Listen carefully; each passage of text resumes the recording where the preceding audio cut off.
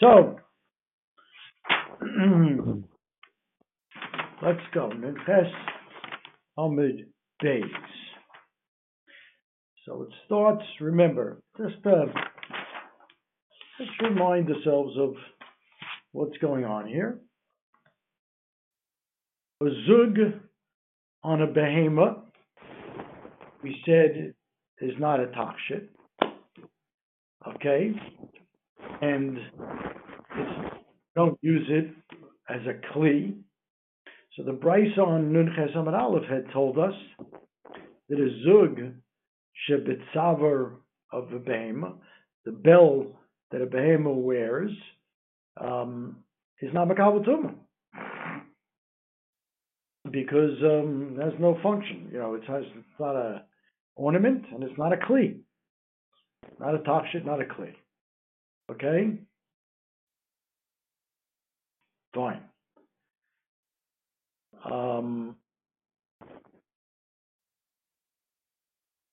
You can't go out. Remember why you can't go out.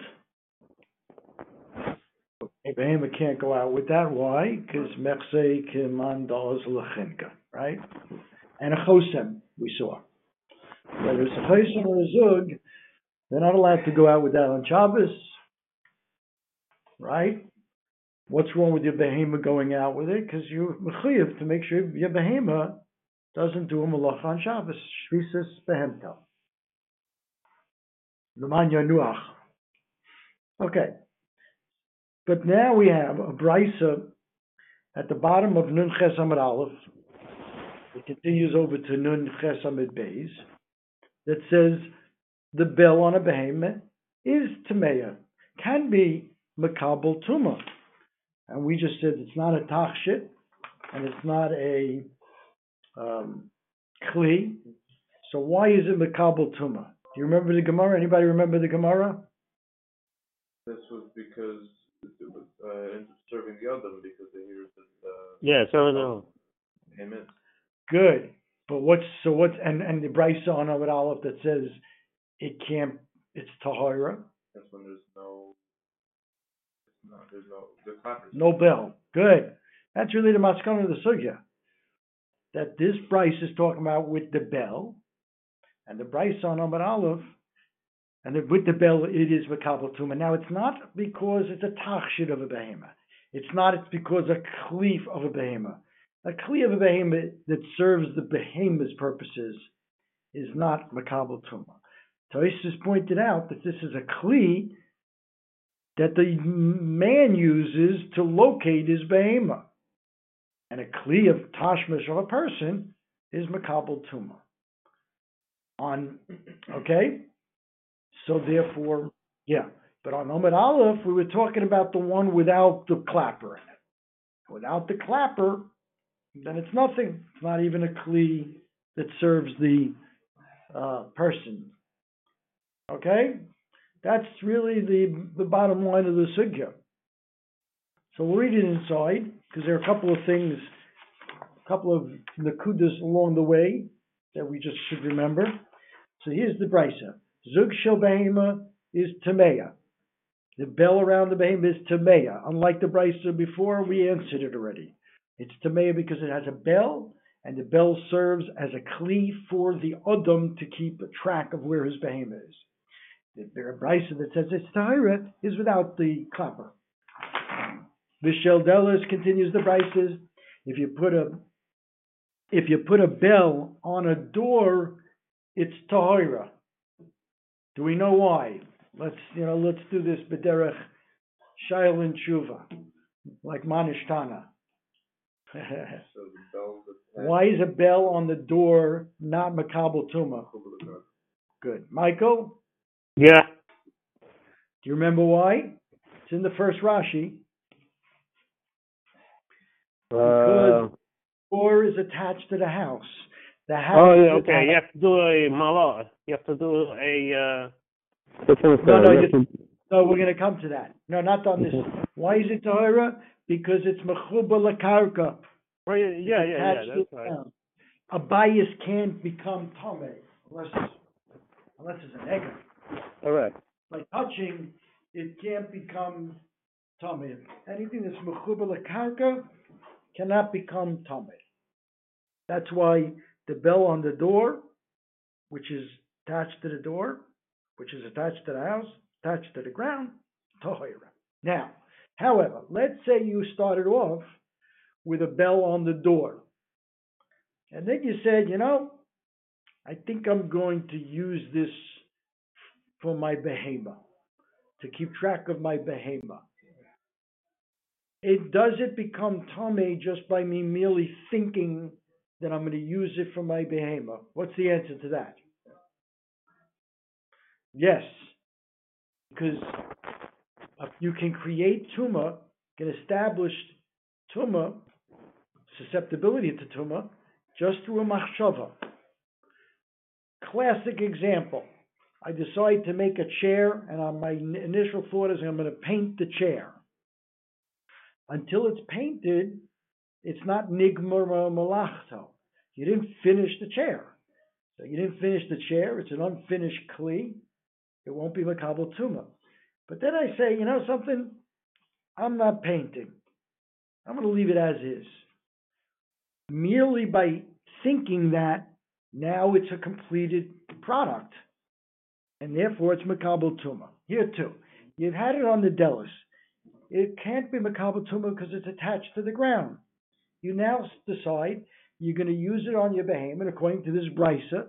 We're talking that it has a bell and it's a kli tashmish for a person, and now it can be makabel tuma just merely by thinking I'm going to put it on the animal, and that's the brisa. Shel delis v'asol behemoth tameya. But what about the other way around? It was on a behemoth, which means what? This brisa, according to this brisa, on a behemoth with a clapper, it's makabel tuma. Then I decide, I'm taking it off my behemoth and I'm going to put it on my door. And on a door, a bell is not susceptible to tuma. It's taught. So does that work? No. The reason it doesn't work because it's easier to contract tuma than to take away tuma. To take away tuma, machshava alone doesn't work. It needs a maisa. You have to kind of ruin the bell, in a sense. Okay? Fine. That's the Bryce's next statement.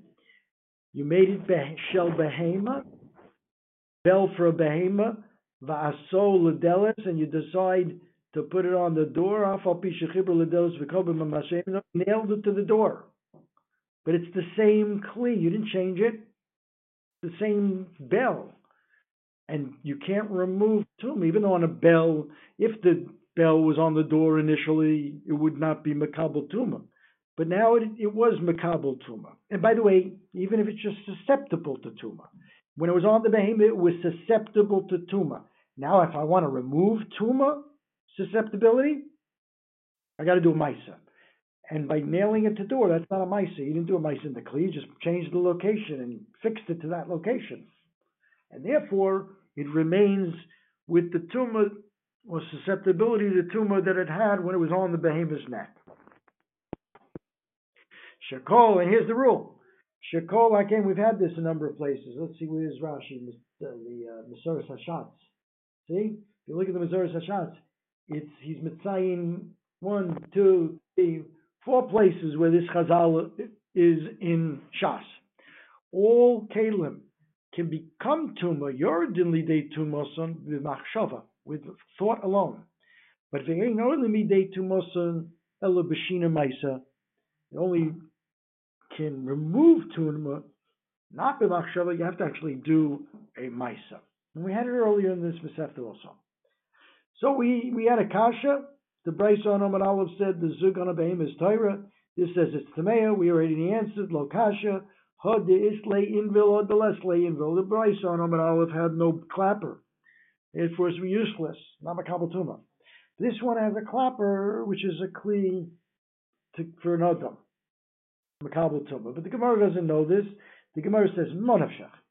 If a clapper is a mana is a kli, not a clapper, the bell, the whole bell, the zug with the info. The zug is the lampshade, and the bell is the invil is the clapper. So mono afal be the less lay invil. If it's a kli, it should be a kli even if it has no clapper. And ilav mono, if it's not a kli, invil mashvile mono, does the bell make it a kli? And the Gemara says yes. In. Minayin, and this is a new idea that we didn't know before, that bells that make noise are a kli. Now it has to be a kli for the odams. That's why Tosfos pipes in here. It's not a kli for the behema. We don't care about that. How do I know that something makes noise? It's metal. That it's tame? We have a pasuk shneimar called Davor Asher Yobo V'Eish Taviru V'Eish V'Taher. That's talking about the clay pigeon in is that in Parashas Pinchas? Forget. Talking about the clay midyan, and you want to take their kalim, you want to posture it. So it says anything that they used with Eish, you have to use with Eish also. That's Hagolah. But it says called Dovar. Dovar is an extra word. And the Gemara darshans, afilu dibur, even sounds that are made by the kalim, yovo v'eish. Okay, and that's what that pasuk teaches us, that things that kalim that make noise can be makabel tuma. Okay, good. So, but Mayu Kimta, what did you say that the Bryce on Nun Ches Hamad Aleph that said a zug shel behem is tahir? What were you saying? It's but the less lay invil, no clapper. That's why it's tahir. But aim mitziyasa. But look at the middle of that Bryce that talks about a zug on an evet. It says that he can't go out with zug b'tzavaro. That's because we saw that it might fall off and he'll carry it. Because it's fastened very well. But what we want is vizeh mekablim tuma. Whether it's on his neck, on his clothes, it is mekabel tuma. But if it has no bell, asks the Gemara, either lesle invil mi mekabel tuma. A bell that has no, even on a person we'll see. Well, a tinok. A bell that has no clapper, does it mekabel tuma? The Brisa says yes. Asks the Gemara, Uriminu, it says the bells for a millstone, or la risa for in a crib to put the baby to sleep. Ulamit pachos sefarim, or they put on mantles of svarim. Ulamit pachos tinoikes, the bibs they put or whatever they put on tinokos. Yesh lahem invil, if they have an invil, they're tmeim. Ein lehen invil, it's ta'ira. So you see, and this is a tinok, it's a person. And even though it's wearing if it's wearing a zug, the zug without the clapper, it should be tar. And yet, on Amid Aleph, we said if an Eved goes out with the zug without the clapper, that's what we said the Brisa is talking about. We have to be consistent throughout the Brisa. It says it's Tmei over there. What's the resolution? Well, first the Brisa continues, which will be addressed shortly, but Nitlo Invileim, if it had an invil, which means it was Tameh, was susceptible to Tameh, and then it was removed, Adayin Tumosan Aleim, the tumor remains. That's the end of the Brisa. And we're going to discuss why should it remain. You ruined the Kli. Can't make a sound anymore. We'll talk about that. But we have a problem, because here Tinoikas without the invil is Tar. On Amid Aleph we said the Eved is wearing a Zug without an invil is Tameh, those things. Hanimili Betinok. Because a Tinok is different than an Eved, a grown person. Hanimili Betinok, the Lakola Avidele. The whole purpose of this this invul for a tinok is that it should make noise. You know where your kid is running around. And without that, it's of no use, and therefore it's tahor. Avol gadol, if an eved wears a zug, it's a tachshit to lay. And afagav the less lay invul. Even though it has no invul, a zug is ornamental for an eved. That because of its tachshit status, it's mekabel tumah. For Katan, it's not a tachshit, it's a way of tracking him. And if there's no invul, no clapper, no purpose putting it on the tinok. Tahor. Amamar. We're going to now talk about the last statement of that brisa. Amamar. Nitlo in veleyen adayin tumosan aleyen. If you take the clapper out of the zug,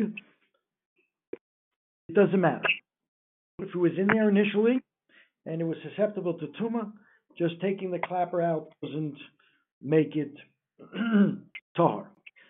Now we had already the principle. How do you make something tahor? You do a maisa that kind of ruins the kli. And so the Gemara wants to know, why isn't that the case here? Didn't you ruin it? It was a noisemaker. By taking the clapper out, no longer a noisemaker. So Abaye says something here. Because of the Gemara asks, why should it still be Tamei? Abaye Chayil Shehejot Yochel Larziro.